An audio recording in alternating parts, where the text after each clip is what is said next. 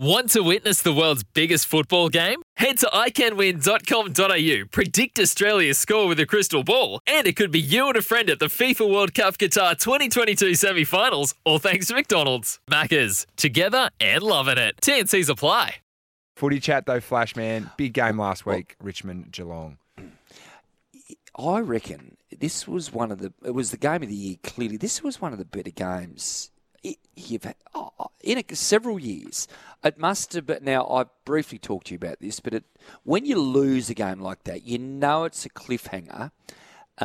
It's clearly a different thought process than when you win it. I'm stating the obvious here, but did you actually reflect on it all as being a massive game when you're out there? You thought, this is big. Yeah, this is huge. It's funny because you sort of know it's an important game, and it was a very important game for both sides. And sort of Geelong had the ascendancy, then obviously we got the ascendancy. It was a flip of the coin, really, who won the game in the end. Yes. But the funny thing post that is you come away from a game like that and you think, you can be really flat about not winning.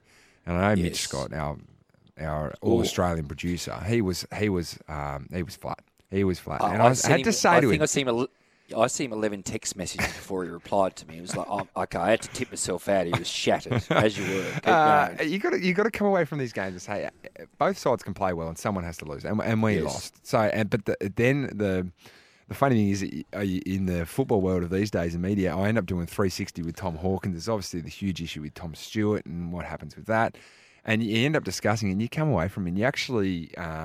It's the story you tell yourself going forward. So we played some fantastic football, and I believe our best is still as good as there is, and will challenge, let's say, Melbourne, the best team in the competition, which they probably are at the moment. Their best football was the best. Our best can challenge them. As Geelong would come away and go look at the first quarter and go, gee, our best can challenge the best out there. So it's the one thing you look at the season, we spoke about that, just fragility of those last positions in the 8 and even up to probably 4th at the moment. Yeah, is that every side, probably from 12 up, believes their best is good enough, and it almost feels like you just got to get every there. game's an 8-point game every round. Yeah, which is because it's so how tight. Good is that for footy? How good is that awesome. for footy? It's There's awesome. no real standout. Melbourne is still the team to beat, but other than that, there's no real standout. And this is going to be There's 12 fantastic. teams that can make the finals without any question. Don't tell me Port Adelaide can't make the finals or Gold Coast. Of course they can. Both of those teams in 11th and 12th are playing really good footy now. You win 3 in a row here. You continue a bit of a roll. Off you go. I want to talk about the Tom Stewart thing. What's your thought process purely on the send-off part of this? I'll get mine out. I like it. And I like it because I reckon we're probably the only game in the world now where an incident like this can happen and the dude stays on the ground while the other guy, and I'll get to do on press to you shortly. What's your thoughts? Yeah, I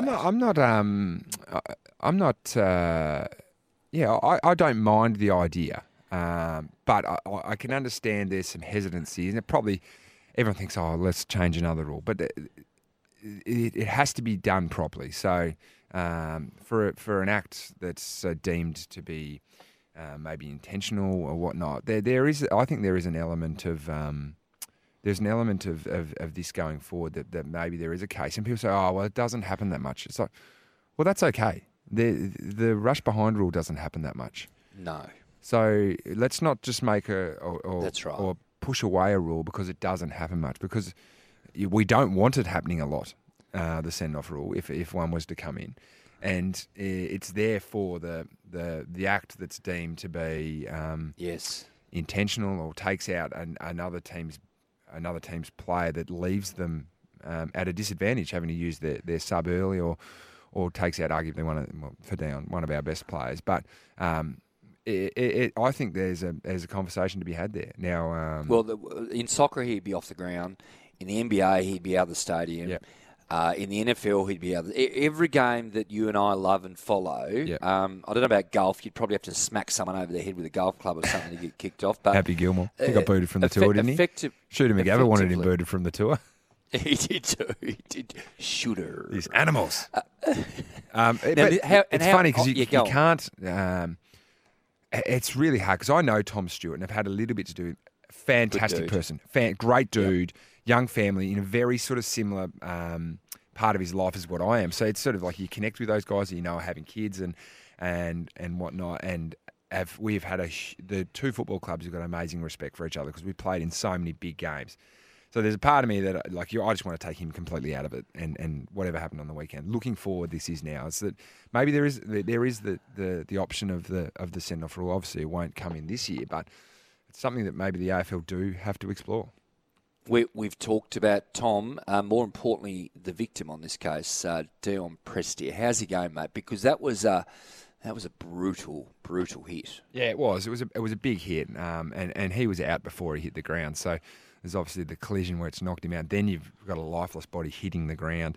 Yuck. And I've already spoken on other media platforms about. I was really disappointed that the game wasn't stopped. And there for the safety of Dion. Also the safety of the three medicos that have got their heads down and the ball's been kicked over the top of them with 100-kilo players running around them. There was an opportunity there to certainly stop the game. But Dion's going really well.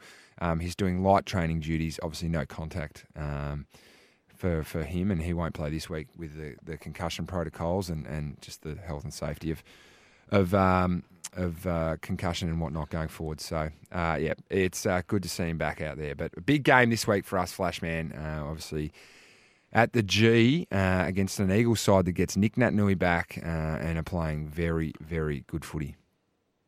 They're better than they were, aren't they? You can't just walk into this Eagles game now and feel like it's just a win, can you? I mean, they feel like they've got a little bit back. It's certainly a game that, from your perspective, you cannot afford to let that one slip, that's for sure. I meant to ask you before, Kane Lambert this week. Interesting one, yeah. Yes or no? No, I think I'm not 100% sure. We've got the day off today. I think I'm not 100% sure. What does that mean?